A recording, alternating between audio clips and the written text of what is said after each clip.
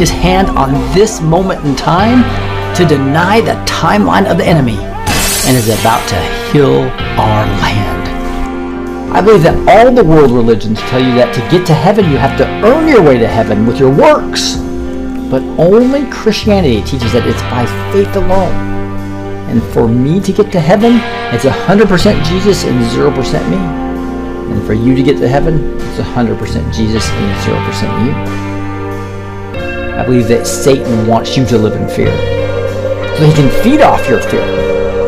But that God has raised up an army of God, his remnant, his red-pilled Christian patriots that will help defeat Satan and the New World Order because of our faith. I believe that Satan incited the Jews to scream, "Crucify him! Crucify him!" And it totally backfired when Jesus said, "Forgive them, as they do not know what they do." I believe Jesus' death on the cross was a complete victory over Satan, and that his victory allows all of your past, present, and future sins to be forgiven, so that you can live the abundant life. And I believe in the power of one person working as a team with other Christian patriots can have massive impact in reversing this ungodly culture. And I believe that when I'm preparing to teach something, I end up forcing myself to learn it more deeply, and I get blessed from what I learn. Therefore, I'm blessed to teach. And I believe that God has called me to empower Christian patriots with truth.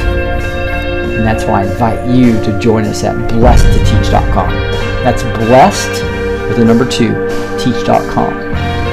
God bless you, and I hope you'll join me and all the Blessed to Teach patriots. And let's see what God is doing today.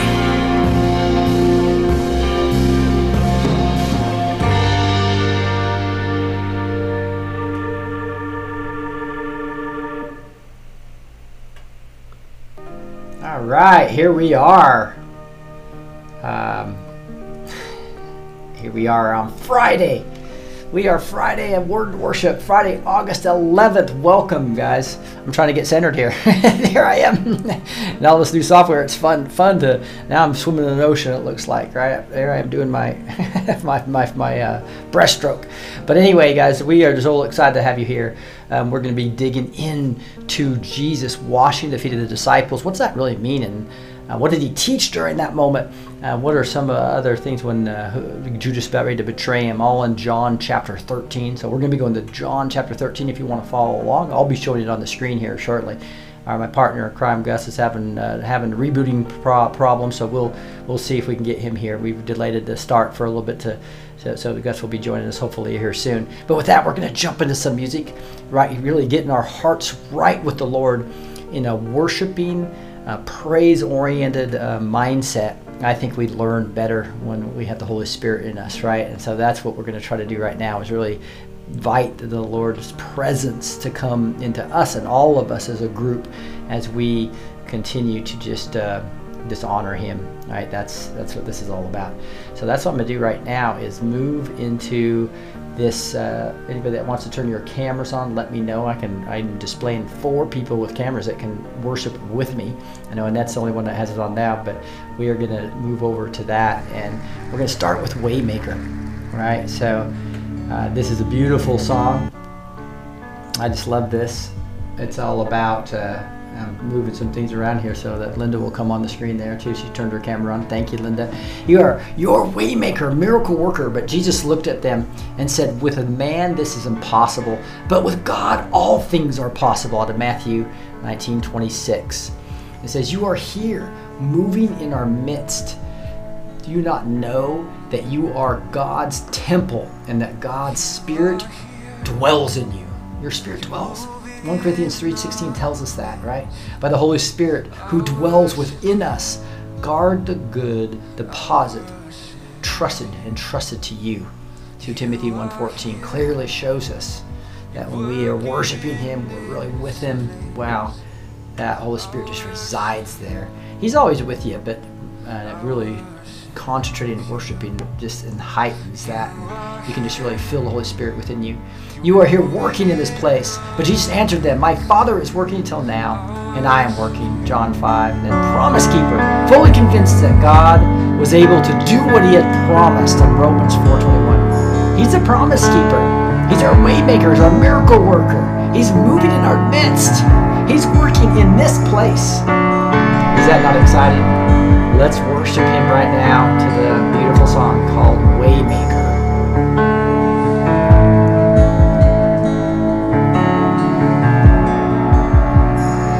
You are here.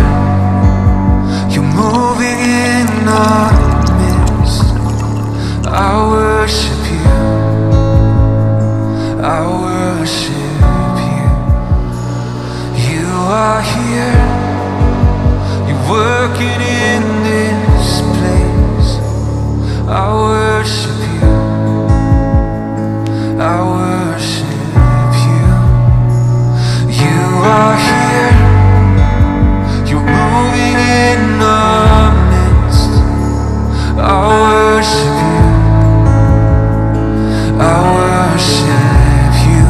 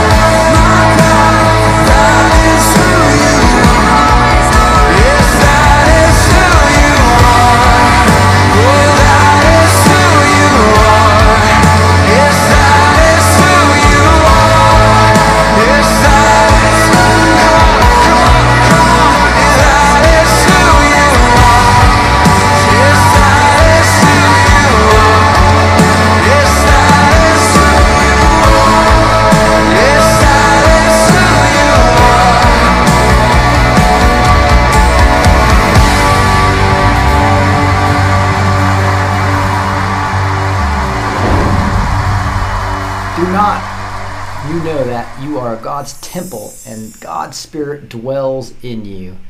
Is that not just truth? That is right. So we're going to continue to just worship a little bit, hoping that Gus will be able to join us here shortly, and otherwise I'll be teaching out of John 13 alone, hopefully with Gus, and John 13. You are my everlasting God, but the Lord is the true God, the living God, everlasting King, right out of Jeremiah 10:10. The Lord reigns forever and ever, Exodus 15:18. This song also gets into talking about strength. Strength will rise as we wait on the Lord. Sometimes it's hard to wait on the Lord. We've been waiting on him to take this cabal down for a while, right? But we see it happening. But it's just in his timing. It's going to be his perfect timing. Ephesians 6:16 says, to be strengthened with power through his Spirit in your inner being. Again, just like we talked about in the last song, it's your inner being. Holy Spirit in there. Be strengthened with all power according to the glorious might for all endurance and patience with joy. That's what we need to do. We need to have joy as we have in patience, as the vengeance and the justice of God is going to fall here shortly. It says our hope, our strong deliverer, and comforter in need. So Isaiah 26 says, trust in the Lord forever. For the Lord God is an everlasting rock. Isaiah 26:4. And Diane, if you want to, we'd love to have you read the next one. He says, he heals the brokenhearted and binds up their wounds. Is that not beautiful that he binds up our wounds? Jeremiah 31:3 says also, I have loved you with an everlasting love. So he has this everlasting love. Our strength will rise as we wait upon him. He's our hope. He's our strong deliverer. He's our everlasting God. Let's worship. Strength will rise as we wait upon the Lord. We will wait upon the Lord. We will wait upon the Lord. Strength will rise as we wait upon the Lord. We will wait upon the Lord. We will wait upon the Lord. Our God, you reign forever.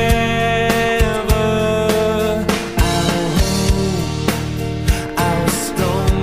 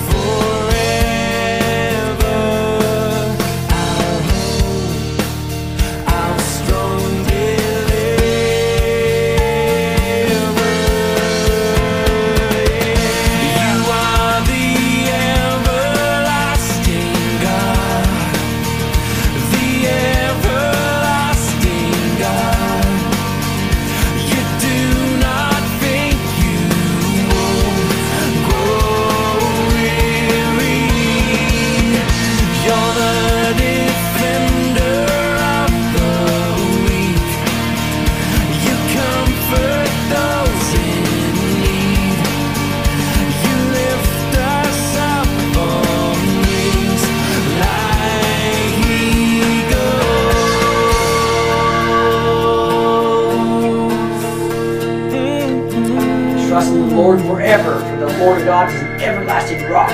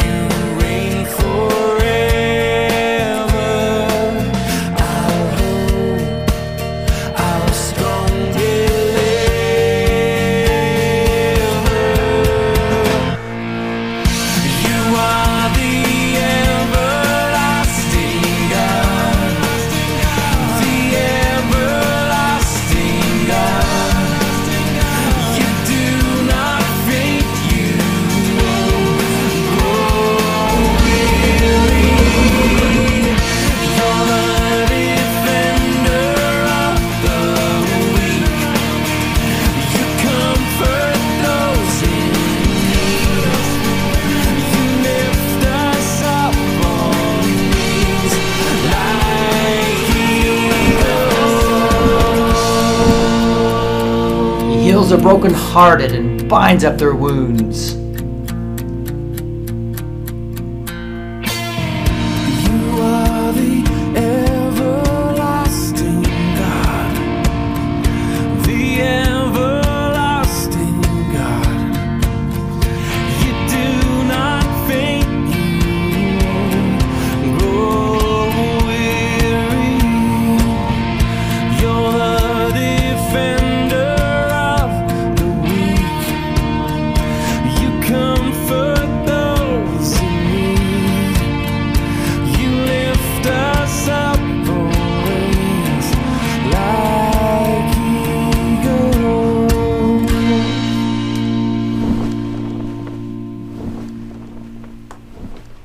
I have loved you with an everlasting love. Is that just not a beautiful? Well, I'm going to do one more song as we hope Gus will be able to make it here shortly.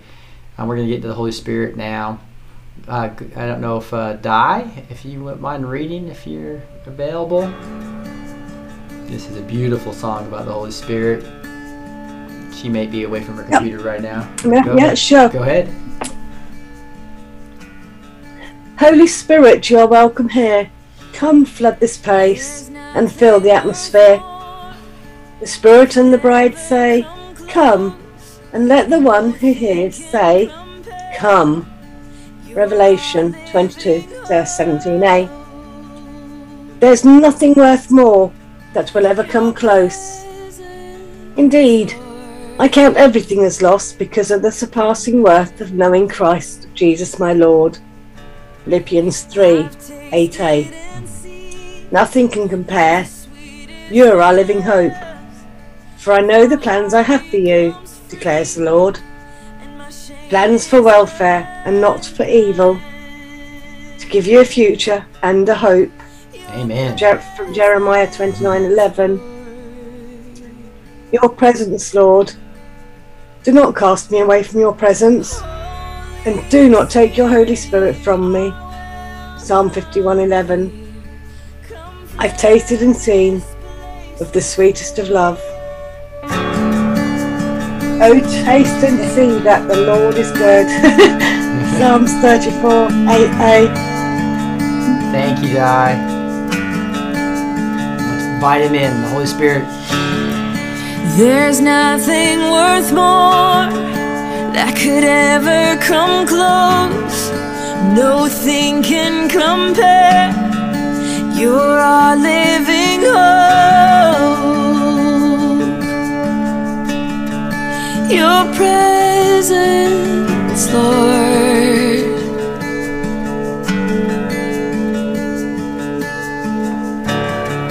I've tasted and seen of the sweetest of loves, where my heart becomes free and my shame is undone. Your presence, Lord. Holy Spirit, you are welcome here. Come flood this place and fill the atmosphere. Your glory, God, is what our hearts long for, to be overcome by your presence.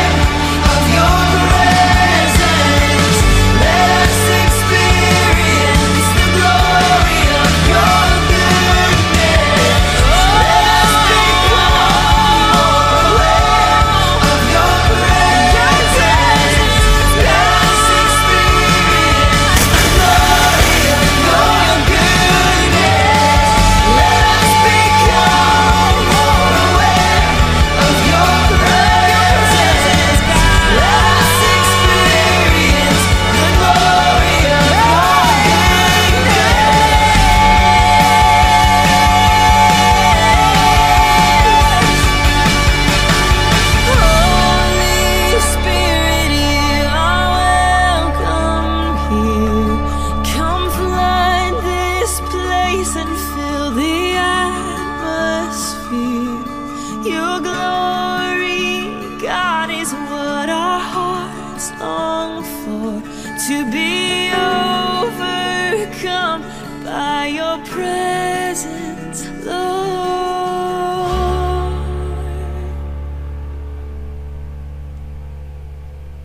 Isn't that beautiful? All right, we're going to be having Gus come here shortly. I'm going to adjust one thing here because I don't like how that is cutting me off. Have me a little big here, but at least it doesn't cut me off. So I can use my body language a little bit more. So I'm having fun playing with the new software, as you can tell. So pray for Gus. He's just had to reboot his computer, and his computer, we need to get a new computer in the ministry for him. But with that, we're just going to start going into a teaching on Jesus washing the feet of the disciples, right? So this is chapter 13 of the book of John. So you can follow along with me in your own Bible if you'd like, but we're looking at the ESV version here. I know Gus studies the KJV, so we kind of get a different take on it. It's cool to be able to teach with Gus because he's got such deep knowledge. But let's dig into this. It says, now before the feast of the Passover, when Jesus knew that his hour had come. Ouch, can you imagine that? So he knew his hour had come. And so when Jesus knew that his hour had come to depart out of the world to the Father, having loved his own who were in the world, he loved them to the end. During supper, when the devil had already put into the heart of Judas Iscariot, Simon's son, to betray him, Jesus, knowing that the Father had given all things into his hands, and that he had come from God and was going back to God, rose from supper. He laid aside his outer garments, and taking a towel, remember they've been with him for multiple years here, probably 3+ years, right? And this is the first time he's done this. So he laid aside his outer garments, taking a towel, tied it around his waist. Then he poured water into a basin and began to wash the disciples' feet and to wipe them with the towel that was wrapped around him. Can you imagine their shock when they're going, oh no, this is the Lord of the universe, this is the Messiah, and you're gonna do what? So he came to Simon Peter, who said to him, Lord, do you wash my feet? Jesus answered him, what I'm doing to you, you do not understand now, but afterwards you will understand.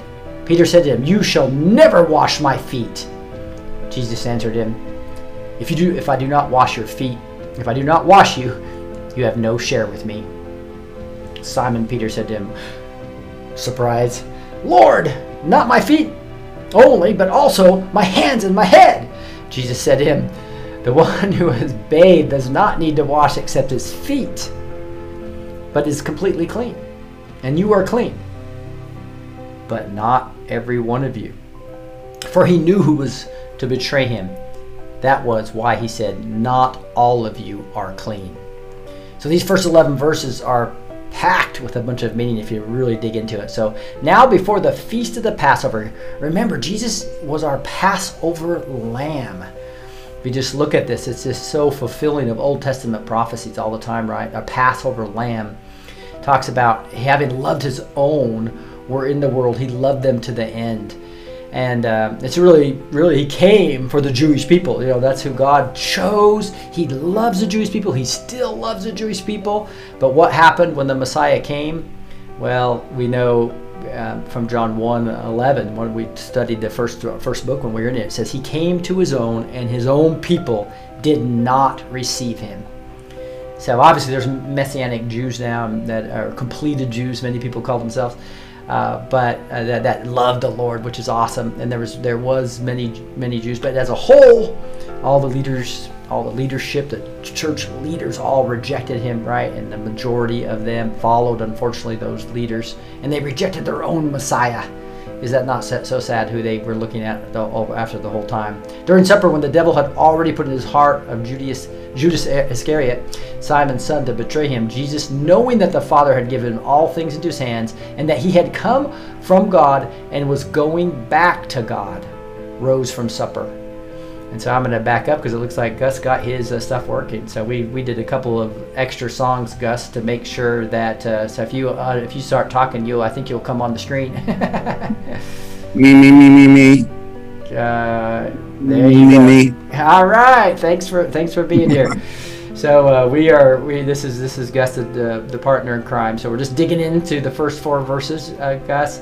I don't know if you want to talk about anything that I just talked about. I was just talking about how the Passover lamb, the fact that his own people rejected him, the Passover lamb, the very Messiah in John 1:11. We talked about that. He came to his own people did not receive him. Anything about these first 2 or 3 verses you want to emphasize? Let's see now. Before the Passover feast, when Jesus knew that his hour had come to depart out of this world to the Father, having loved his own who were in the world, he loved them to the end. Yeah, we know I kind of fell in the last second here listening to the scriptures you were saying, and it's true, he did. A lot of people, I think, misconceive that the Bible's a Jewish book, but it's for the whole world right from the beginning, because the promise made to Abraham was he's the father of all nations. It was just that Jesus chose Abraham, and it was his family that was Jewish that delivered the oracles, and he came to deliver them to the Jews first when they refused.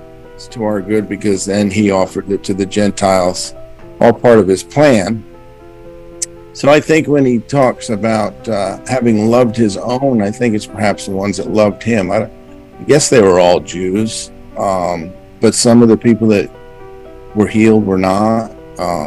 So it was the ones who received him, I would say. During the supper, when the devil had already put into his heart of Judas Iscariot, Simon's son, to betray him, Jesus, knowing the Father had given him all things into his hands, that he had come from God and was going back to God. Yeah, one thing I think is strange. Well, I guess we can go a little bit further before I mention this point. But it's there during the supper when the devil had already put into the heart of Judas Iscariot, Simon's son, to betray him. Jesus, knowing that the Father had given him all things into his hand, that he had come from God and was going back to God. I thought that was a little further in. Yeah, what's interesting about this part right here that I love is that the devil can't do anything unless God allows it, right? We know that very clearly, especially in the book of Job, where he had to go ask for permission to be attacking anybody of his own, right? Or really do anything. He has to be allowed by the God. God can stop almost anything. But so he allowed the devil to get in the heart of Judas Iscariot. And so the devil's going, yes, I've got him, right? And it ends up backfiring on him with the resurrection, the death and resurrection of Christ, right? So it's just good. This shows his foreknowledge is so big, right? His foreknowledge of what the Lord has. And even he was giving foreknowledge to Jesus here on earth when he had to depend on the Father completely, but he heard the Father's voice all the time. So he knew that he was going to the cross. He knew that he was going to go suffer in a deep way. Obviously, the Garden of Gethsemane, where he's sweating blood, right? But God had foreknowledge, and he also gave Jesus foreknowledge. Right. Yeah. So he knew the whole plan, and he knew that there was going to be a betrayer, because if you think about it, it was foretold that there would be someone that would eat bread with him and betray him. So it had to happen.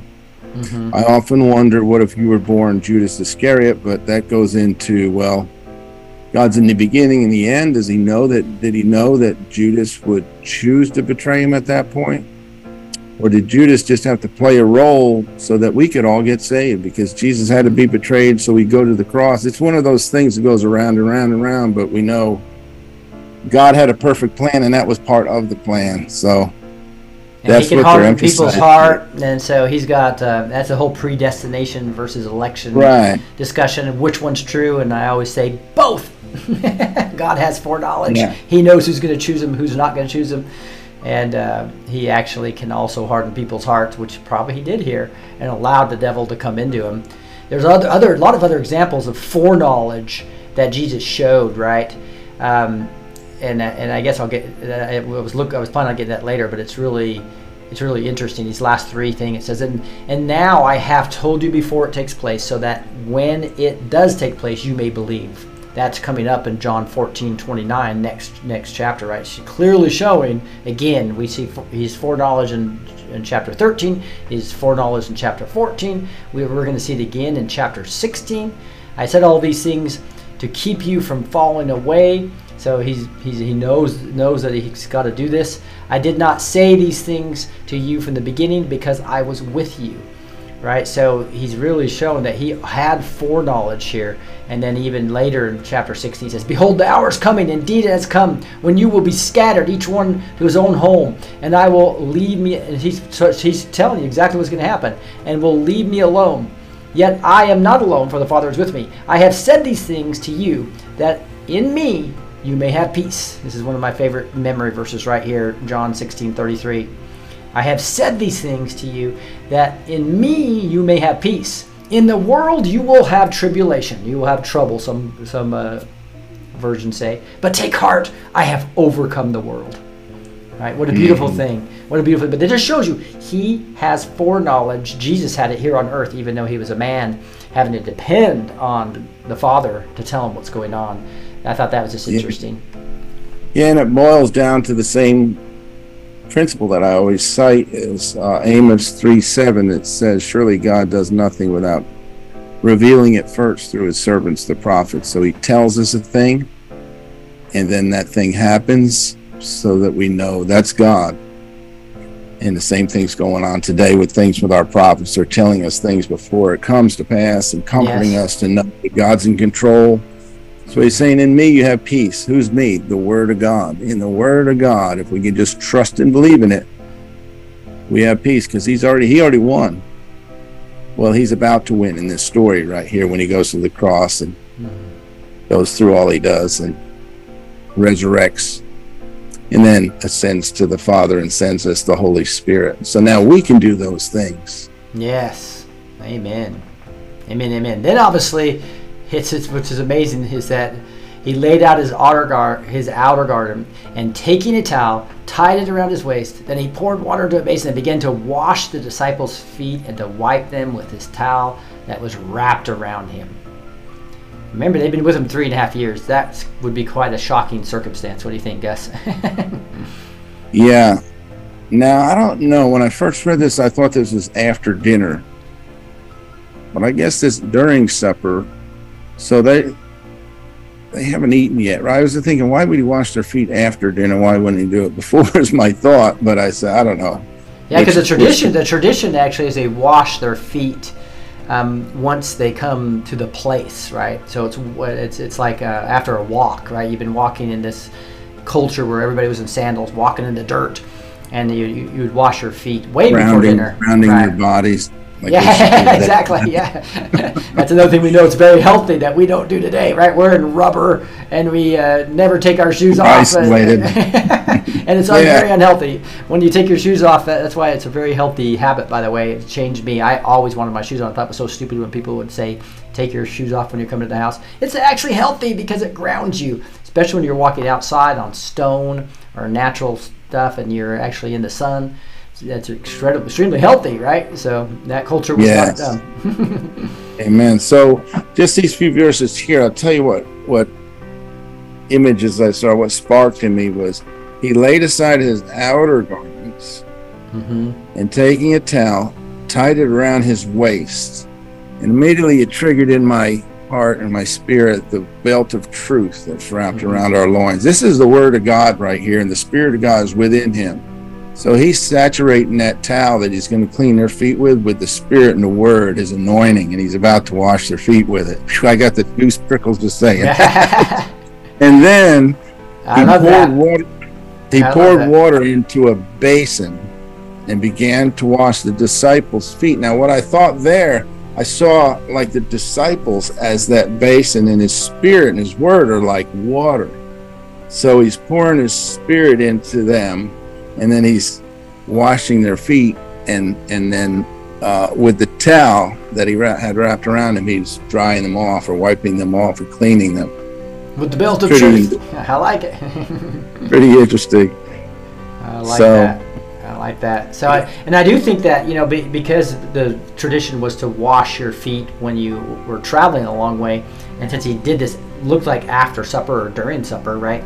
That this was a lesson, right? That he was trying to give his disciples. It wasn't, hey, wash your feet before dinner, like wash your hands before dinner, right? This was more, hey, understand what I'm doing here. This is significant. I haven't done this for the entire 3.5 years.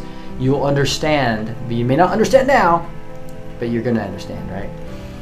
He's doing just what we were saying before. He's planting seeds. He knows what's going to happen, but he's planting seeds so that they'll look back and remember. Because even as you read the Word of God and you're putting it in you, you might not understand it all at first. Mm-hmm. But it's like when you get all the pieces in you, the Holy Spirit will assemble, and you'll begin to see these images and draw wisdom and knowledge out of the Word. It's amazing. Mm-hmm. Amen. So anyway, let me read on there. Yeah, he came to Simon Peter, who said to him, Lord, do not wash my feet. Jesus answered him, what I am doing you do not understand. Now afterward you will understand. That's what you were just saying. Mm-hmm. Peter said to him, you shall never wash my feet. Jesus answered, if I don't wash you, you have no share with me. It's like the Word, Jesus, who is the Word from the beginning. It's like the Holy Spirit of the Father draws us. There's a scripture that says, no man comes to me, Jesus said, lest my Father draw him.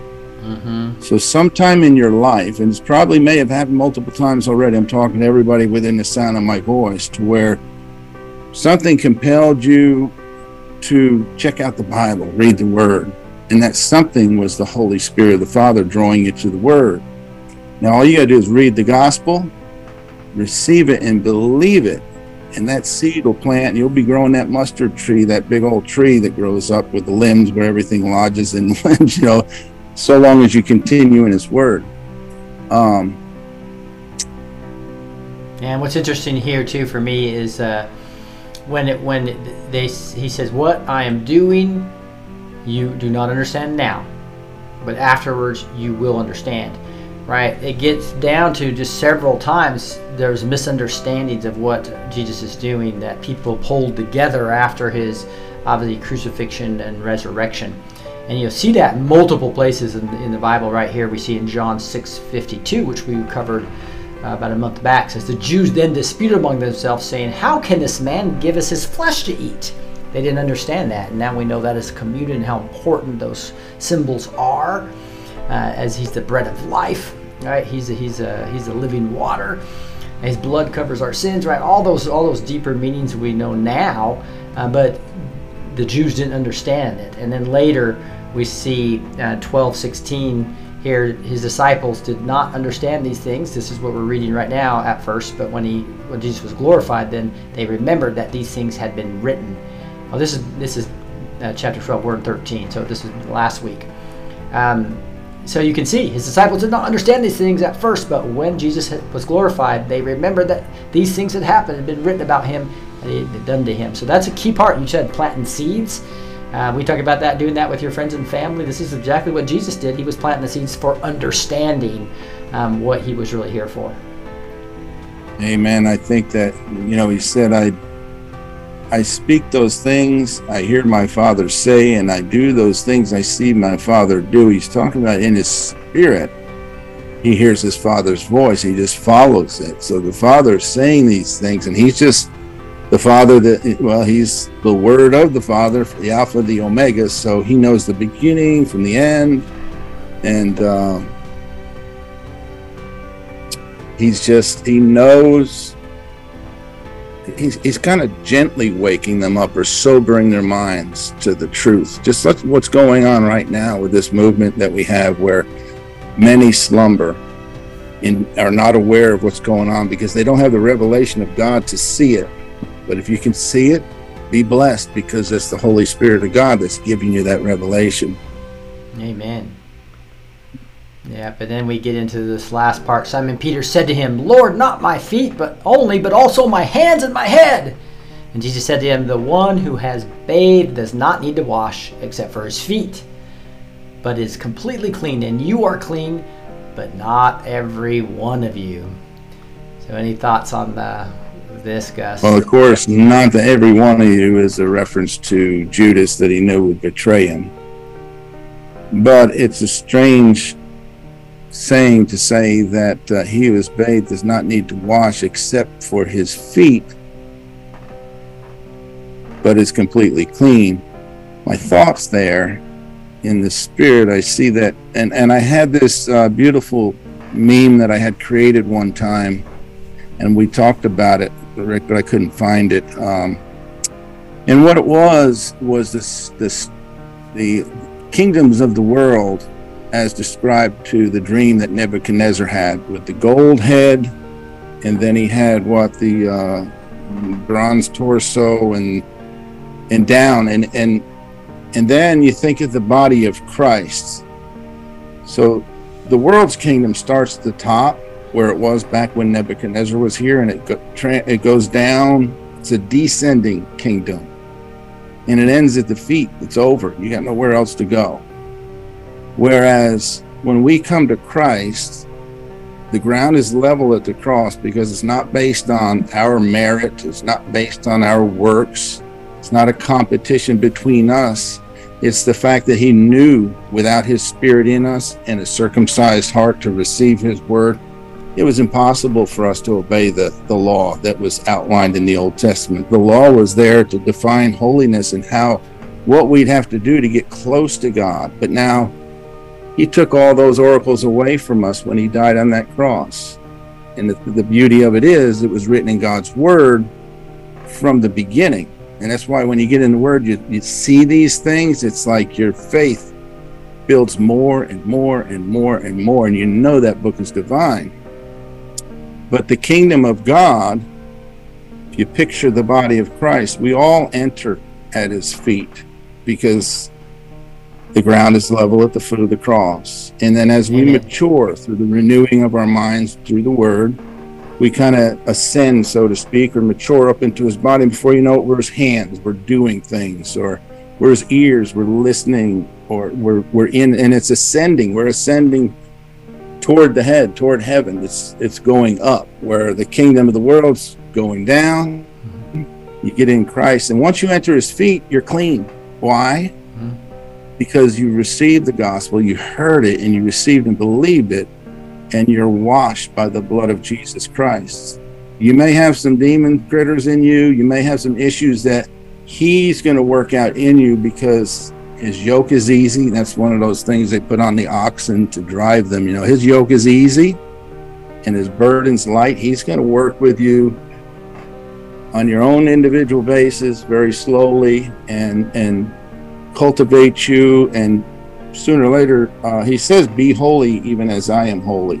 So it's just trusting in his blood and his sacrifice. That's why I think he just need to wash our feet. And then once we're in the body, think of the ones who have matured to, say, pastor, one of the fivefold ministries, you know, the teacher, the evangelist, the pastor, or whatever. What is those things are least in the kingdom are more loved on, or more taken care of, we're more considered. The ones that are entering into the body, we bestow much more love on and care. Be servants, be servant leaders. I like that parallel of what you've done there. One thing that's extremely clear as we dig into this part, sorry, I lost Gus there, which is the fact that he's talking about symbolically, right? This is not like, hey, you have to wash literally your other people's feet, but figuratively we do, right? We need to be serving each other. And you can see that this whole thing about purification, right? He's showing that he's saying, and you are clean, right? If what? If basically Jesus touches you with his righteousness, he's touching you with that belt of truth, right? He's touching you with his living water. That's how you become clean. And but those who with a wrong heart that really don't believe in Jesus, what happened?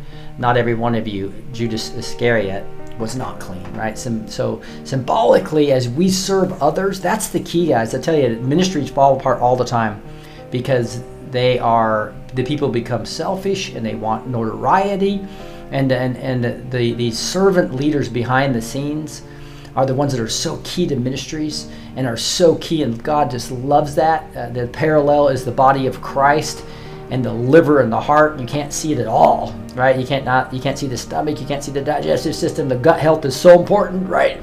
Yet the pastor who's speaking like we are now, we're not nearly as important, because you can live without a finger or a hand, you can live without an ear, but you cannot live without a liver, right? You cannot live without a heart or the digestive system. So it's just important that we do not, all is equal as the foot of the cross. You were talking about that. And that's the way ministry should be too. The janitor and the person greeting people at the door are every bit as important as the head pastor or some apostle or some prophet, right? So keep that in mind as you guys serve in the ministry. Yeah. I've got so many things exploding in my mind while you're talking, but first of all, the loincloth. I've always thought that the loins are where our procreative power is, both physically, like a man and a woman. It's where we make babies, the exchange, and we reproduce. But also spiritually, because he says, up from your belly will flow rivers of living water. So it's the seed of your strength. And it's the word, and that's why he says, put on the belt of truth, wrap his word and his spirit around your loins. And he's washing them with his spirit and his word. Lord, there were so many things that was running through my mind just now. I'll come back to it. Now, I just wanted to mention real quickly, we have a bunch of people on Facebook. I can actually poll your comments on here. I'll do that every once in a while. So if you're on Facebook, there's awesome. Beverly saying from Louisiana, be blessed, right? I just wanted to, and I wanted to, if you guys type your questions in, we can answer them live as we're doing this program, right? Here's Melissa saying, now I'm watching from North Carolina, right? We got hello, Melissa. Yeah. And so if you guys would like to see your name flashed up, this is on Facebook. Unfortunately, I don't work with Rumble so far. I'm going to really pushing that because this would be beautiful. Blessings from South Carolina. There's Ken. Just want to let you guys know we're watching the comments on Rumble as well as backstage as well as here, and I can pull these things in. Would love to have you guys be interactive with us. But how awesome is this? So not all of you are clean. Go ahead.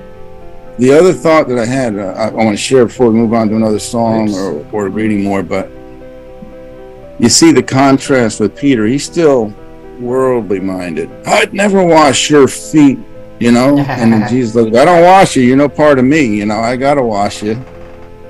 The world, look at our systems. You've got a boss man up here, and you got all these little guys, and look at the pyramid.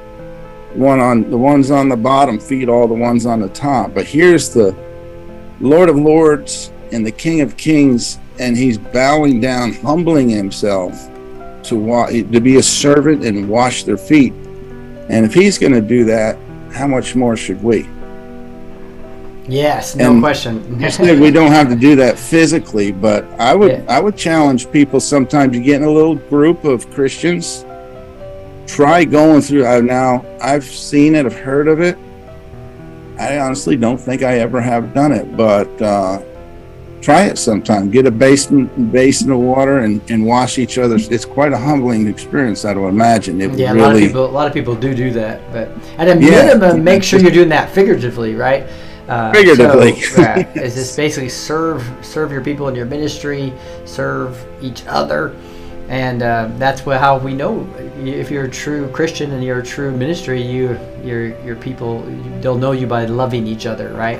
So that's a challenge for us here at Blessed Teach Ministries to make sure that we do just that very thing. One thing that I want to go move to some music just to kind of keep this flow. Boy, we invited the Holy Spirit in. Gosh, I keep hitting that button. I'm going to bring that down out of the way now so I don't do that. But the last part of this is, for he knew who was to betray him, and that was why he said, not all of you are clean. And so obviously this comes back to his foreknowledge, right? God knows everything that's going to be happening. So right now, he's laughing at this cabal that's trying to just disrupt us and break us. And again, the testing of our faith builds perseverance, as 1 James talks about. So to lean in and laugh with God at this enemy. Mary Crowley was saying that this other night. Laugh with him. Laugh at the enemy, even during your hard times, right? Because God's going to have the last laugh by far, right? Amen. Yeah. He who laughs last laughs loudest. I don't know if that's in the scripture, but it sure sounds good. All right, let's dig into some more music here. We have this new template. Let me see how this is working out. We're going to get it. We just did Holy Spirit, so we're going to grab something else here. I'm going to go down here and grab Oceans. And so I don't know if Di is still there. Are you there? If you want to go ahead and read this, otherwise I can do it if you're not available. No, I'm here. Awesome. Hello, Di. Hello, Gus. When oceans arise, sorry, put my teeth in. When oceans rise, I will call upon your name. Keep my eyes above the waves. Count it all joy when you meet trials of various kinds. The testing of your faith produces steadfastness, that you may be perfect, complete, lacking in nothing. From James 1:2-4. Amen. The sovereign hand will be my guide. Where feet may fail and fear surrounds me, faith may be stronger in the presence of my Saviour. When you pass through the waters, I will be with you, and through the rivers, they shall not overwhelm you. When you walk through fire, you shall not be burned, and the flame shall not consume you. Isaiah 43:2. Spirit, lead me where my trust is, without borders. Let me walk upon the waters, wherever you may call me. Lord, command me to come to you on the water. When Peter saw the wind, he was afraid, and he cried out, Lord, save me. Jesus reached out his hand, and that's from Matthew 14, verses 28b through 31a. Wow, thank you, Di. So no matter how hard your life is right now, remember, he's there. You're going to keep your head above the water. Our feet may fail, but we've got the Lord. Let's worship the oceans. You call me out upon the waters, the great unknown, where feet may fail, and there I find you in the mystery, in oceans deep. My faith will stand, and I will call upon your name, and keep my eyes above the waves. When oceans arise, my soul rests in your embrace. For I am yours, and you are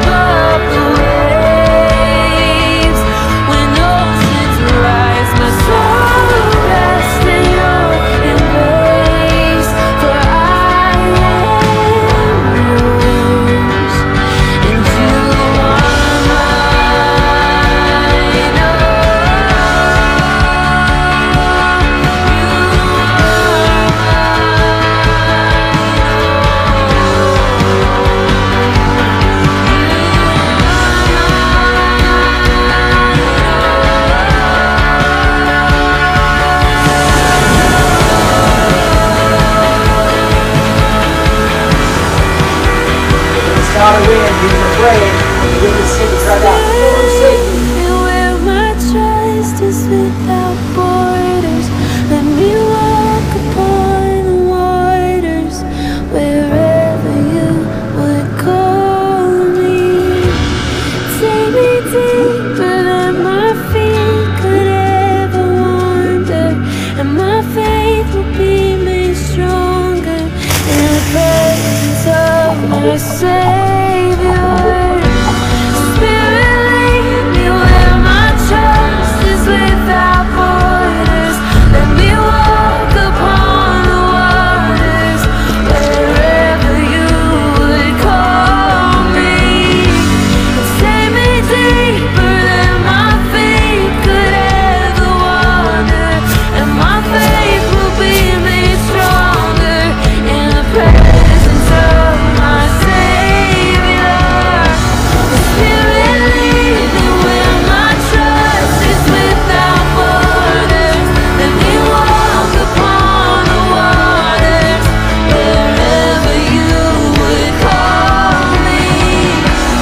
Take me deeper than my feet could ever wander, and my faith will be made stronger in the presence of my Savior.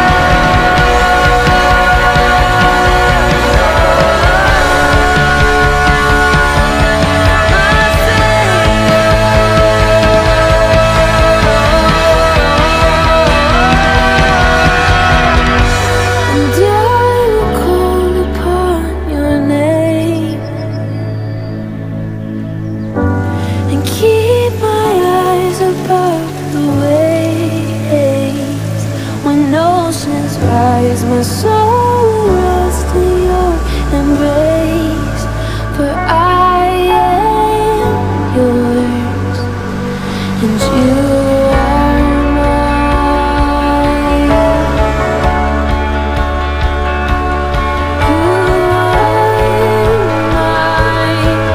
You are.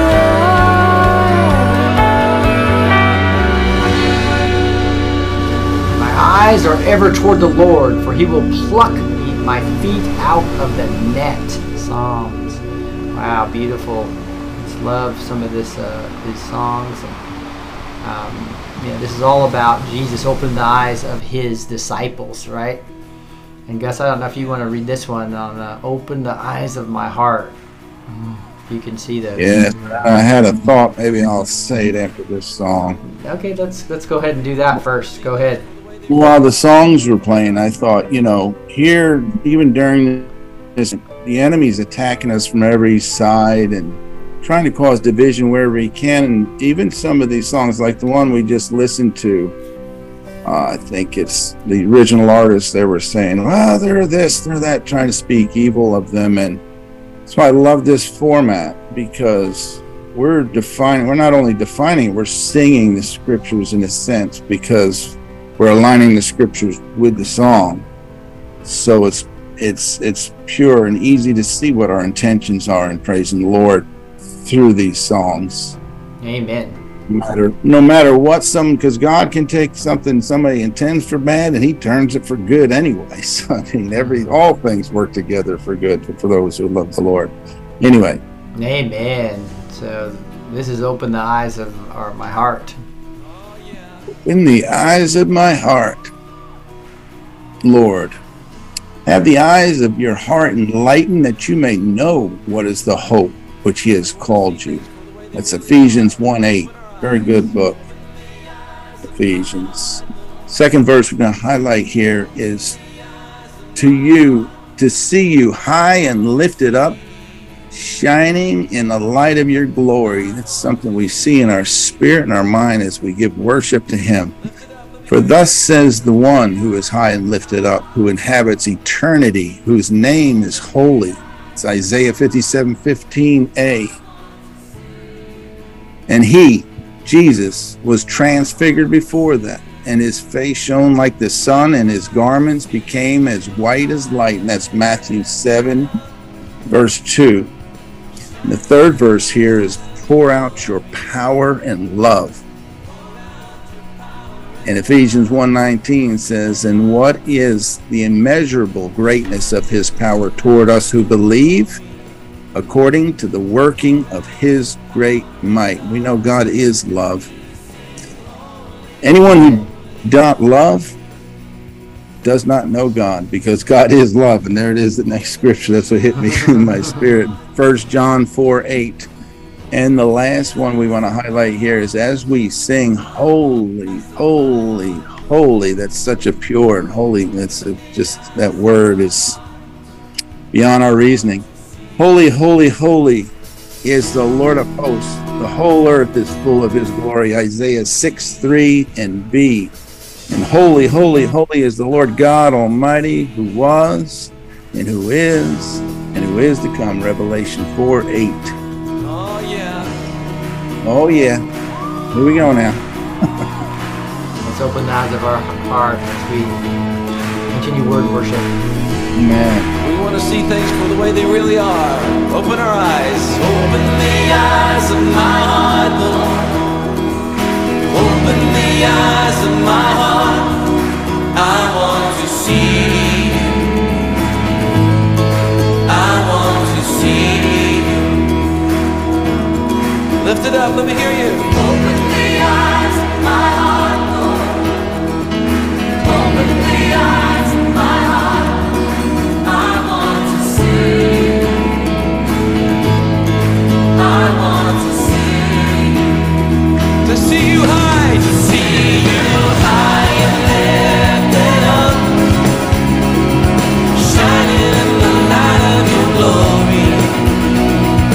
Pour out your power and love as we sing, holy, holy, holy. Open the eyes of my heart, Lord.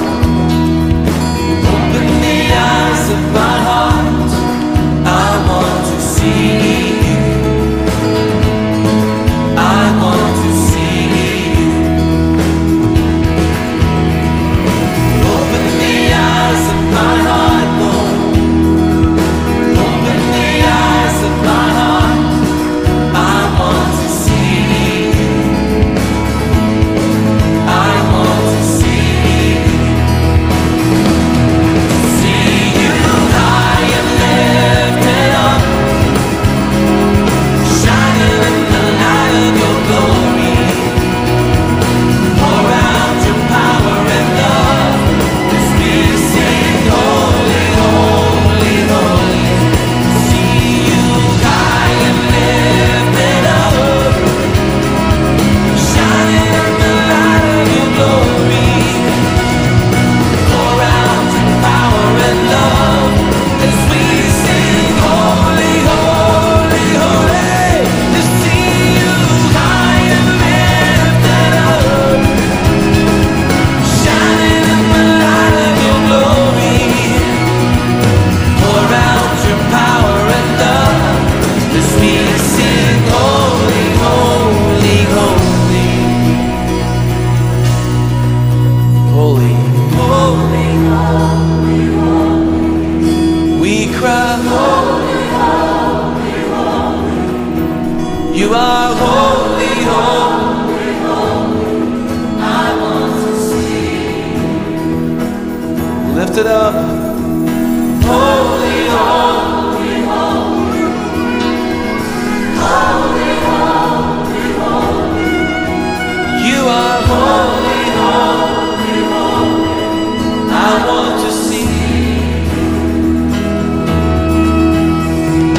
Holy eyes of my heart. Yeah, open the eyes of my heart. I want to see you.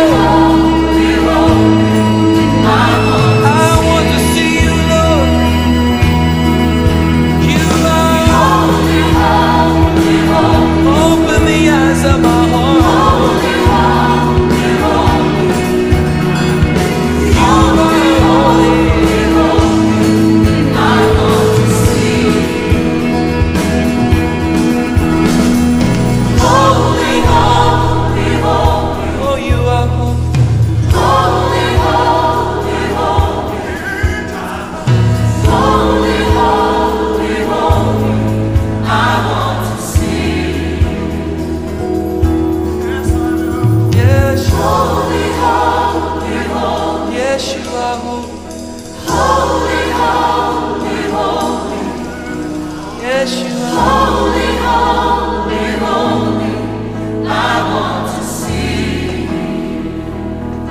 Once again. Holy, holy, holy, holy, holy, holy, holy, holy, holy, I want to see. Yes, you are. Holy, holy, holy, holy, holy, holy,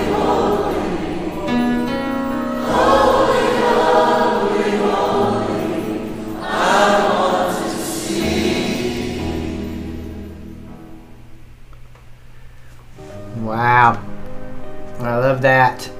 So I'm going to pull Gus back up here. Man. Amen. Now, All you right. really can't truly see anything until you see it with your heart. Amen. That's why, he talks about the carnal mind does not know the things of God, because these things are spiritually discerned. And you truly got to have your heart circumcised and his spirit word poured in to really begin to understand wisdom and knowledge and understanding. Because I imagine people that haven't experienced it, it sounds kind of strange, I don't understand, but that's what we talk about when he gives us these images that we see in our mind and we hear in our mind things he's saying to us. And it's just good stuff. Amen. Yes, and so I'm going to read this whole last part, and then we'll go pick it apart verse by verse. It says, when he had washed their feet and put on his outer garments and resumed his place, he said to them, do you understand what I have done to you? You call me teacher and Lord, and you are right, for so I am. If I then, your Lord and teacher, have washed your feet, you also ought to wash one another's feet. For I have given you an example, that you also should do as I have done to you. Truly, truly, I say to you, a servant is not greater than his master, nor is a messenger greater than the one who sent him. If you know these things, blessed are you if you do them. I am not speaking of all of you. I know whom I have chosen. But the scripture will be fulfilled. He who ate my bread has lifted his heel against me. I am telling you this now, before it takes place, that when it does take place, you may believe that I am he. Truly, truly, I say to you, whoever receives the one I send receives me, and whoever receives me receives the one who sent me. All right, so we're back to verse 12 here. When he had washed their feet, he had put on his outer garments and resumed his place. He said to them, do you understand what I have done to you? You call me teacher, and you are right, for I am. So if you then, your Lord and teacher, have washed your feet, you also ought to wash another's feet. Any thoughts on that, Gus? Yeah, only that, like we've discussed it already, basically the world's upside down. They got big eyes and little U's, and as you climb up, you kind of empower over the other people. But God's kingdom, here it is, the word of God himself in flesh form that he served. He came to serve us. So we like they say, we don't have a leg to stand on in court because the boss already did this, so we're supposed to do it too, so to speak. This is a little off subject, but this kind of reminds me a little bit of sometimes you can't tell people, you have to show them, right? Like God's showing everything right now. But he actually showed them by demonstrating after 3.5 years of being with him, probably never done this before, and all of a sudden he takes out his outer garment, starts washing their feet like a servant, right? He's showing them in a very demonstrable way. This made sure it got in the Gospels, right? I believe. Also made sure that they really took it to heart. That here's your teacher, literally the creator of the universe, washing your feet. Can you imagine that? It's like, wow. Not only does that show humbleness. Go ahead. And then truly, I say this a lot too, if you want to serve God tangibly, love your neighbor. Mm-hmm. Because what's he say? How if you can't love your neighbor who you can see, how can you love me who you can't see? So let his love flow through you and wash somebody's feet, whether it's metaphorically through the word and love, which God is love, or whether it's doing it. I mean, a lot of us, we are getting to an age where we've got elderly parents and grandparents that need care. Take care of them. Mm-hmm. Wash their feet, wash their bodies, But clearly he's setting the example for us here. Mm-hmm. And just like what comes to mind too is when he hung on the cross and said, Father, forgive them, for they know not what they do. That's our example right there. He forgave the people who nailed him to the cross, and how much more are we to forgive those who do things against us? Amen. Unforgiveness is just a mechanism. It's a scheme of the fowler that he challenges us with, so we get off into ourselves and our own thinking, and we think we're doing something by not forgiving somebody, but really we're just hurting ourselves. But we got to follow the chief. He's our example, right? Amen. So far, I've given you an example. Exactly. Good segue. Yeah. For I give you an example that you also should do as I have done to you. Truly, truly, I say to you, a servant is not greater than his master, nor a messenger greater than the one who sent him. Mm-hmm. And that's what we were just talking about. And that's our heart. That is so hard to do with human nature, right? So we have this sinful nature that's there, and if we are not renewing our mind, and one thing about worship that he told me the other day when I was in my alone time with him, is that when we're worshiping him, that's when he can, when it says, my thoughts are not your thoughts, neither are your ways my ways. Well, if we're going to understand what his thoughts are, a lot of that can be done when we're worshiping him, because we're basically focused 100% on him. And we're kind of coming into union with the Lord as the Holy Spirit is with us.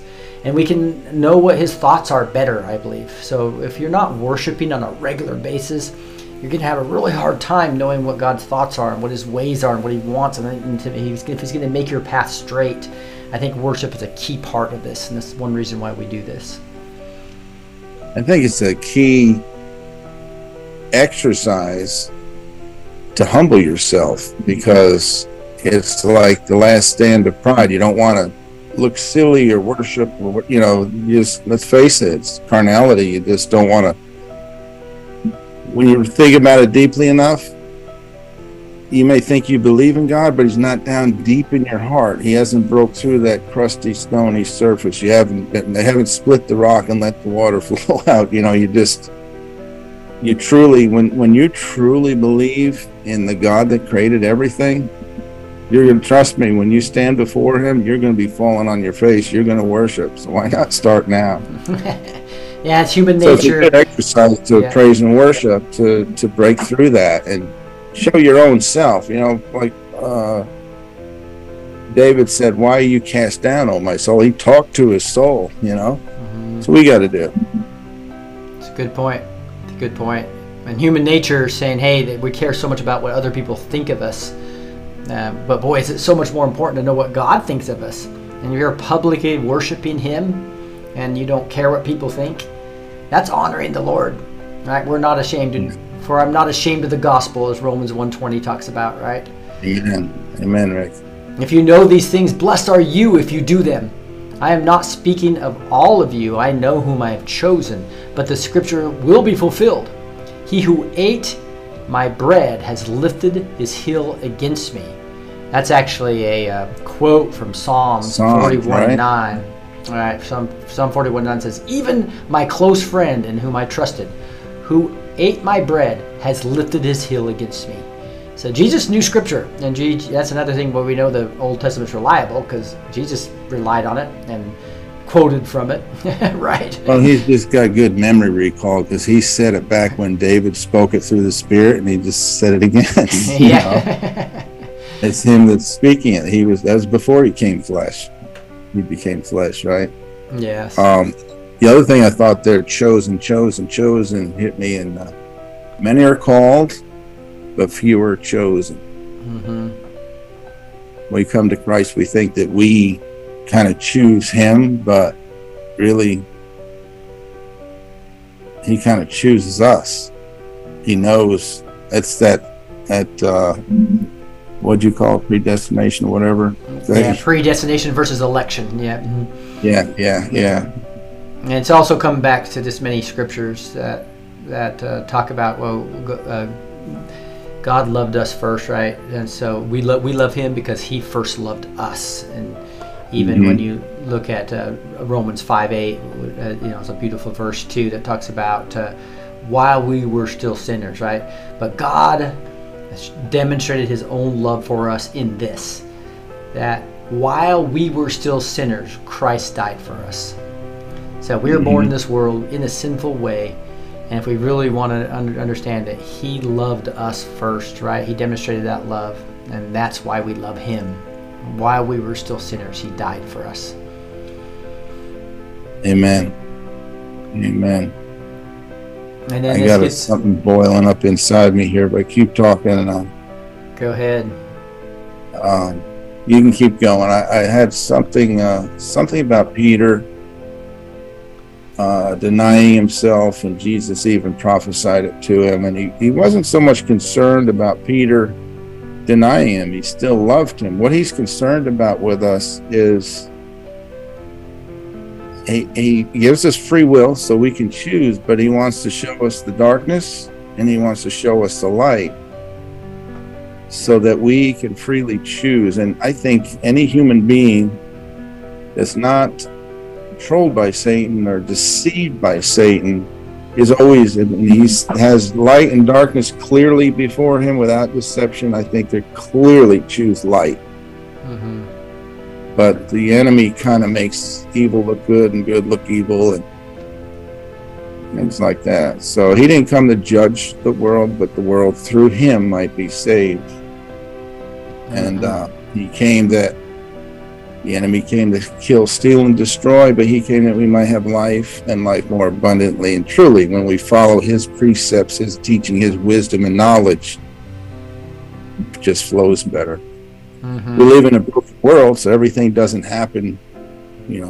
Satan's causing all the bad, but every good and perfect gift comes down from him. As soon as we get everybody on board, we'll be in heaven.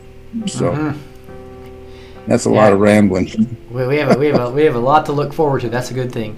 He who ate my so I'm telling you this now before it takes place. This is him just showing his foreknowledge, that when it does take place, you may believe that I am he. And this right here, this whole book of John is so beautiful. He says, I am the bread of life. I am the living water. I am. You hear all the time. Here it is. Believe that I am he. And that I am is literally the creator of the universe, right? And this is where the very first verse in all of the book of John says, in the beginning was the Word, and the Word was with God, and the Word was God, clearly teaching the Trinity. And so we know the Spirit was there at the beginning of the world, right? It was hovering around the waters, and multiple verses in the Bible all point to nothing was made that wasn't made without Jesus.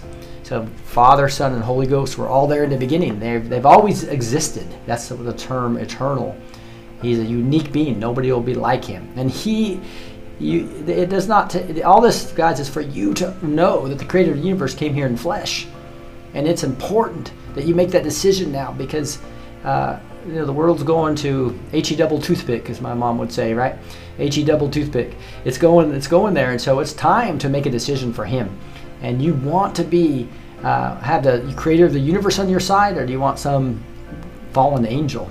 There's just kind of like two decisions here. Are you going to take the side of evil and the fallen angel, or are you going to take the creator of the universe that's omnipresent, omniscient, and omnipresent, omniscient, and I missed one of them. He's omniscient, so he's omnipresent, and he's also all-knowing, omnipotent. So it's like, wow, pretty easy decision, but make that decision now. Don't wait. Yeah, that's good. Because when Moses was at the burning bush, I had a thought of revelation about that the other day too. It's still growing on me, but You remember when he was out in the desert before, when God was sending him in, and that's when from the burning bush, he said, who do I tell them that you are? He said, tell them that I am that I am. So I just said a thought. God's in the beginning, he's in the end. All this stuff is happening for him at the same time. If we can fathom that. So it's like, I am that I am. And if Moses said, what I am, that I am, all through John, the book of John, when he's going to say it a million times, that one, I don't know. Yeah, that's just that's amazing. Exodus 3:14 is one of my favorite verses too. I'll pull that up real quick. It's like this awesome. The Word of God's so awesome, guys. When you really look at it, here you have Exodus 3:14. God said to Moses, "I am who I am," and He said this to say this to the people of Israel: "I am has sent me to you." And this is when Jesus and John, we've already reviewed that part where he said, before Abraham, I am. So Jesus is clearly shown. That's why in the beginning was the Word, and the Word was with God, and the Word was God. The Word was God. Jesus was the Word, and He was God. So again, one God, three persons. That's the Trinity. That's our Creator. That is our omniscient, eternal Creator, omnipotent, eternal Creator, omnipresent, eternal Creator. Whew. Just love it. Amen. Between that, two major breakthroughs I had in my own personal life, because I remember as a boy around Easter, when all the movies would come on about Jesus on the cross, the Holy Spirit was just drawing me to that. I wanted to find out, who is this Jesus and where did he come from? And the initial thought is that man started way back here, and then they came down through the generations, and then Jesus was just born 4,000 years after the beginning. But no, when you realize he is the Word just made into a man, another what's the term I'm looking for? Another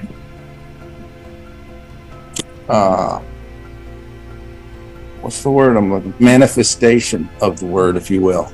He comes as the angel of light. He comes as the burning bush, and now he's come as a man. Why? Because he had to have blood to sacrifice, because God made all the rules back there in the law, and he had to sacrifice blood. When you come up and realize that, it's really a breakthrough, because it changes your perspective. At least it did mine, to know that he was the God from the beginning, all the way through. And he's actually, I say this a lot, I think of the Father, he's a spirit. I think of him as the thought, the brains behind the instrument, or behind the whole thing. And when he speaks, his spirit comes forth, and you put your hand in front of your mouth, you hear your breath is there. It comes out with your words. So his breath and his word come forth, and that's who Jesus is. They're all one. They're all one God. And I had this epiphany earlier today that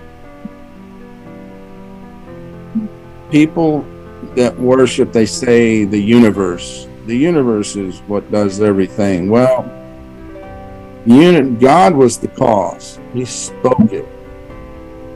And the universe is the result, the resulting action. It was created. The universe was created. So you're worshiping. And then I thought, well, the definition of idolatry is to worship something that's created over the creator. So God created the universe, and people are worshiping. They're being duped into worshiping the universe as if that's what's giving them the power and the spirits. But like you were saying a moment ago, Lord, or Rick, the Lord comes to us in our thoughts, but also fallen angels and demons speak to us in our thoughts. So, and the only way we can tell the difference is to know that Word, because our thoughts aren't His thoughts. But when you know His Word, then our thoughts become more and more like His thoughts as we renew our mind. So it's the only way we can be protected, because we're dealing with spiritual beings, entities that have been around for a long, long time. Yeah, rulers and authorities and powers of the dark world, right? Yes, sir. The last sentence here says, "Truly, truly, I say to you, whoever receives the one I send receives me, and whoever receives me receives the one who sent me." And we're sent out, guys. We're sent out. Let's Isn't that go. beautiful? Yeah. And that's what I just asked. Because as he said those things he heard his Father say, we say those things we hear him say, and do those things we see him do. We don't forcefully do anything, but out of love, we stay tuned in. And you might be walking through the supermarket and meditating on the Lord, and all of a sudden you'll hear in your spirit, walk over and say hello to them or whatever. And then once you kick off and step into that faith, miracles happen. You know, you may end up healing somebody. It may lead you to heal somebody or just bless somebody or whatever. It's an awesome way to live. Much better than when you have no hope at all. Amen. Amen. So guys, this is the first part of, again, John chapter 13 that we just went through. I just messed that up. But what a beautiful, again, John chapter 13. We went over the first half of it. We'll go over the next half over here in an upcoming episode. So this is our Friday night Word and Worship. We appreciate you joining us. We want to go into another song here. And if anybody has any comments, let us know. Anybody is backstage. Here's a blessing from Australia. Looks like Amanda Cohen. Thank you for being here. We appreciate that. Holy, holy, holy. Some of the people are singing. It's awesome to see different people as they are praising with us. And what this is part of what we want to do, is be able to also answer questions that have had to come to roll. Keep freezing the live broadcast. So it looks like Facebook's purposely done all kinds of things to suppress our show. I just found this and I am in awe. I love the videos that go along with the songs. So moving. It says Jesus Loves on Rumble. And a lot of people that are on Facebook right now, if you move over to Rumble, that's where obviously the views are down to about 10% on Facebook based upon them not doing all kinds of censorship. So move over to Rumble. So really appreciate you all for being here on this Friday night. And Gus, do you mind reading this next one? We're going to go to one more beautiful song. We did open the eyes of our heart before, but I wanted to go to this. There's one there it is, Nothing Else. This is one of my favorite, just deep songs. Love this song myself. Go ahead, Gus. Yes, it's a beautiful song. Let's see. I just want your words up there at top. Nothing else, Jesus. Nothing else will do. Nothing else will do. There's no fear in love, but perfect love casts out fear. We love him because he first loved us. How do you know we're going to talk about that? 1 John 4:18 and 19. And then Jesus said, if anyone would come after me, let him deny himself, take up his cross, and follow me. Matthew 16 and 24. And then the second verse we want to highlight is, I'm caught up in your presence. I just want to sit at your feet. I'd like to wash his feet. Of course, they're probably pretty clean. In Deuteronomy 33:3 says, all his saints are in his hand. They sit down at his feet. And then rejoice in Christ Jesus and have no confidence in the flesh. Philippians 3:3. And then the third and final verse we're going to highlight is, Jesus, you don't owe me anything. I just want you. For all have sinned and fallen short of the glory of God. That's Romans 3:23. You shall love the Lord your God with all your heart, with all your soul, and with all your strength. And that's Deuteronomy 6:5. Let's sing. Put our hearts, minds, and souls right there with us. We don't need anything else. I'm caught up in your presence. I just wanna sit here at your feet. I'm caught up in this holy moment. I never wanna leave. Oh, I'm not here for blessings. Jesus, you don't owe me anything, and more than anything that you can do, I just want you.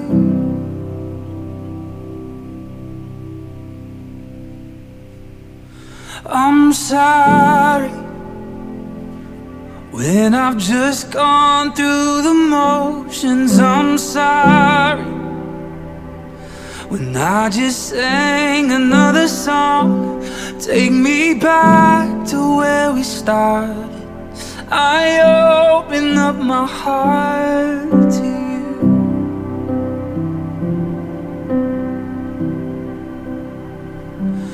I'm sorry when I've come with my agenda. I'm sorry when I forgot that you're enough. Take me back to where we started. I open up my heart to you.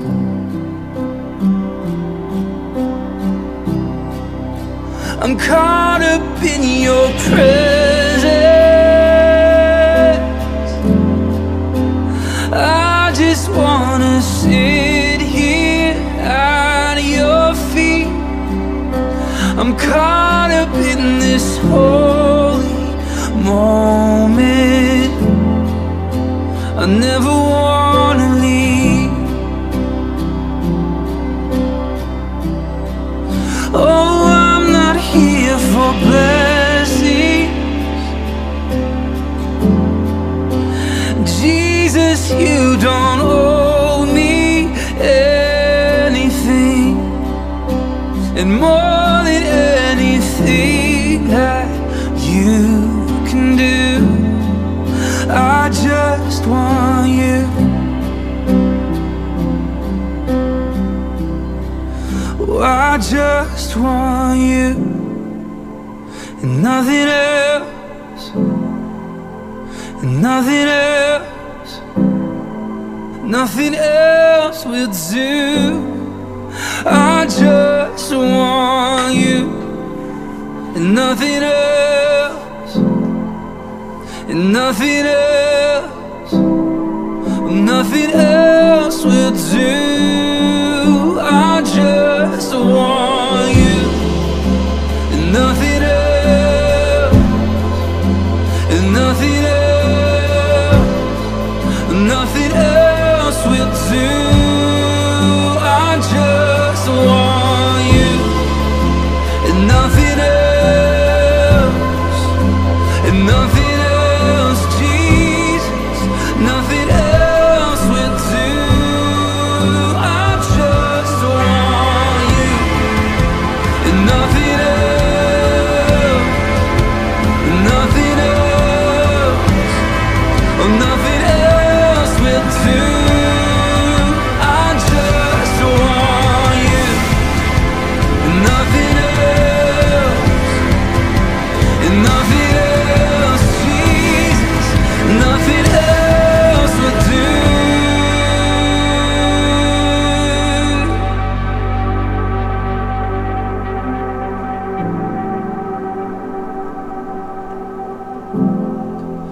Coming back to where we started. Coming back to where we started. When I first felt your love.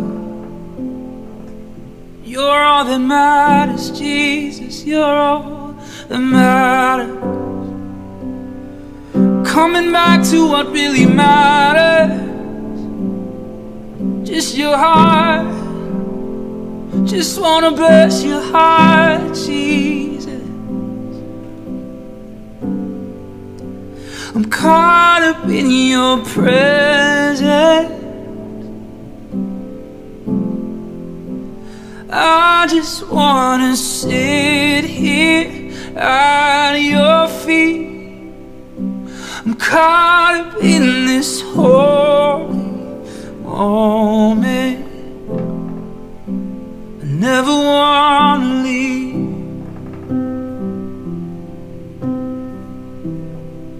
And oh, I'm not here for blessing. Jesus, you don't owe me anything. And more than anything that you can do, oh, I just want you.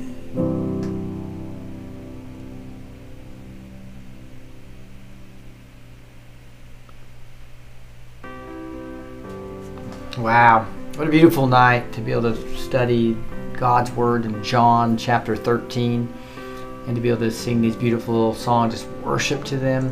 We're going to be expanding them all full screen, and there's great improvements coming. I'm going to be able to show, get producers. If you guys want a good volunteer position and you'd like to watch the show and you want to be really make it all that much better, so that we can flip between different worshipers when I'm back worshiping, right, in full screen. In full body, I guess. Would love to have you guys could consider helping doing that, because we're going to have different volunteers helping with different types of shows. It's going to be so fun. Gus, anything about that song that nothing else that hit you?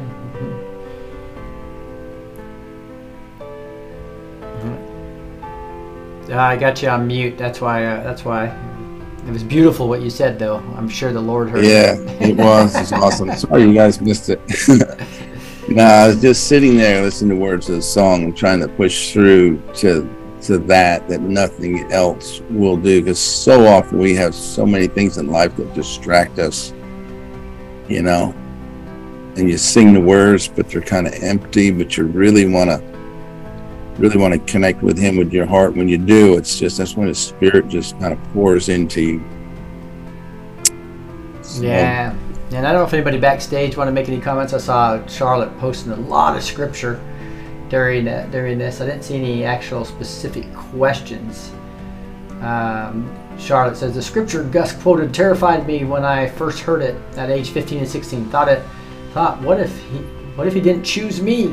So, Charlotte, you have any thoughts on that? Yeah, I was really terrified. The Catholic theology, I always felt like God had a big club and He was ready to get you, to think of. You heard for God so loved the world, but you didn't feel it in church. And I remember after I got born again at my kitchen table, going back into the Catholic Church, I felt like I was in a morgue. But I couldn't stay there, No spirit. Yes. Yeah, that's awesome. You were chosen now, though, right? Gus, any other final thoughts as we continue to hear, or anybody backstage have anything else they'd like to talk about? I'm looking here for other comments here that we have. That's Rumble Rants. Very anointed, says Beverly. Just talking about those beautiful songs, I'm sure. That's isn't that just, it's all obviously just one of the my favorite things is to just be in the Word of God, and wow, this is just beautiful. Anything else come to mind, Gus, before we wrap her up, or anybody backstage? No, I think I about covered all my thoughts for tonight. Nothing comes to mind. Yeah, and we and I wanted to, first to just say thank you, Gus, so much for everything, and for being here and teaching with me. I did want to invite everybody. I know we started a little bit late and I had some technical issues, but we got them figured out. But I want to invite you every Friday night to dig into the Word of God and worship with us at WordNWorship on Fridays at 5 p.m. CST. Get that on your calendar. I think you'll really enjoy that. And then also we do this very similar format on Sunday morning at 10 a.m. And I'll be teaching on Revelation. We'll be getting into the second beast. We talked about the first beast on Thursdays. So I usually teach right after the show on Mondays and Thursdays. And then I teach Sunday morning, where I'm going through the book of Revelation, and we went through the book of Daniel, gone through quite a bit this last year. And then also we wanted to invite you backstage here, so you can be backstage worshiping with us. You don't have to have your camera on. You can just come and just have the perfect, beautiful music and be backstage on Zoom. Then you'll be backstage. You can be backstage on Tuesdays and Wednesdays when we have guests, and you can also be backstage on Word and Worship and Praise and Prayer, right? Which is 4 days a week. So I think you guys will really enjoy the ministry. Everything you can find is on blessedteach.com. All the show notes of everything I go over on True News, empowering Christian patriots with truth, right? That's all on blessedteach.com, where you can sign up for those free show notes. You can also get a link to the free neighborhood, is where we're all congregating. There's one thing, action I would really like you to take, is go check out the neighborhood. It's neighborhood.social. You can download on your phone. It's an app. Download the app just search neighborhood.social on Apple Play Store or Google Play Store, or just go to blessedteach.com on your computer and hit the neighborhood tab, and it'll take you right there as well. Everything you can find is blessedteach.com. We do have training there as well, with beautiful training that's $400 or $500 courses that you can name your own price. We just don't want money to be an obstacle for you to be equipped, right? And I'd be remiss to not do a quick call for you to come to the Lord. Those of you who have felt something as you worshiped with us, or you've read through this, but you have read through some of the scripture with us of John about this anointed one, Jesus Christ, who was the creator of the world, who came here in flesh. The Word became flesh. If you have accepted Jesus as your personal Savior, that is vital. That is how you have the Holy Spirit come into you. Start living the abundant life with Him. It is all about making sure that you not only get to heaven, but you are prepared for these rough times that are coming up. Right? He's going to put a line in the sand. So I'd appreciate it if you guys would just make the big decision now. This is not the time to be sitting on the fence. This is the time not to be hot or cold where you get spit out. Right? If you're lukewarm, you're going to be spit out. Right? You need to make a decision. Are you going to go with evil and Satan and all the worldly stuff? Are you going to go with the creator of the universe that includes joy, but more importantly, includes truth? Truth versus deception. And so it's just a real easy choice. So if you want to accept Jesus into your heart, let's just do that right now. Just pray after me. Heavenly Father, just thank you so much for these people praying with me. And I just say these words after me. Father, I know I've sinned. I know I can't get to heaven because I'm not perfect. That's why you sent Jesus. Thank you for sending Jesus for us and for me. Please forgive my sins, Lord. Thank you for Jesus' sacrifice on the cross, where my sins were nailed to the cross. Thank you. And then I just say what Romans 10:9 says. Say, if I confess with my mouth Jesus is Lord, and I believe in my heart that God raised him from the dead, I will be saved. So Lord, I say, Jesus is Lord, and I believe in my heart that you raised him from the dead. Please save me. Show me the way to live going forward, Lord. Bring me into a Christian community. Allow me to understand the Bible like never before. Show me what to read first, Lord. Allow me to get into your word. I want to be in your kingdom, Lord. I love you, and I say these things in Jesus' name. Amen. Amen. It's a pretty simple message, guys, and it's something that the Satan wants to confuse and make complex. It's 100% Jesus and 0% you. Just move on, come to the Lord, and enjoy. We really appreciate you guys being here on this Friday night. I know we went a little bit long and started late, but we'll get this all figured out as the technology is working extremely well right now. Gus, thank you for being here. We appreciate you. You're welcome. Yeah. With that, we're gonna have everyone say goodbye backstage. So go ahead and say goodbye. Shalom. Shalom, shalom. See ya. God bless. Good night. God bless. God bless y'all. See you next week.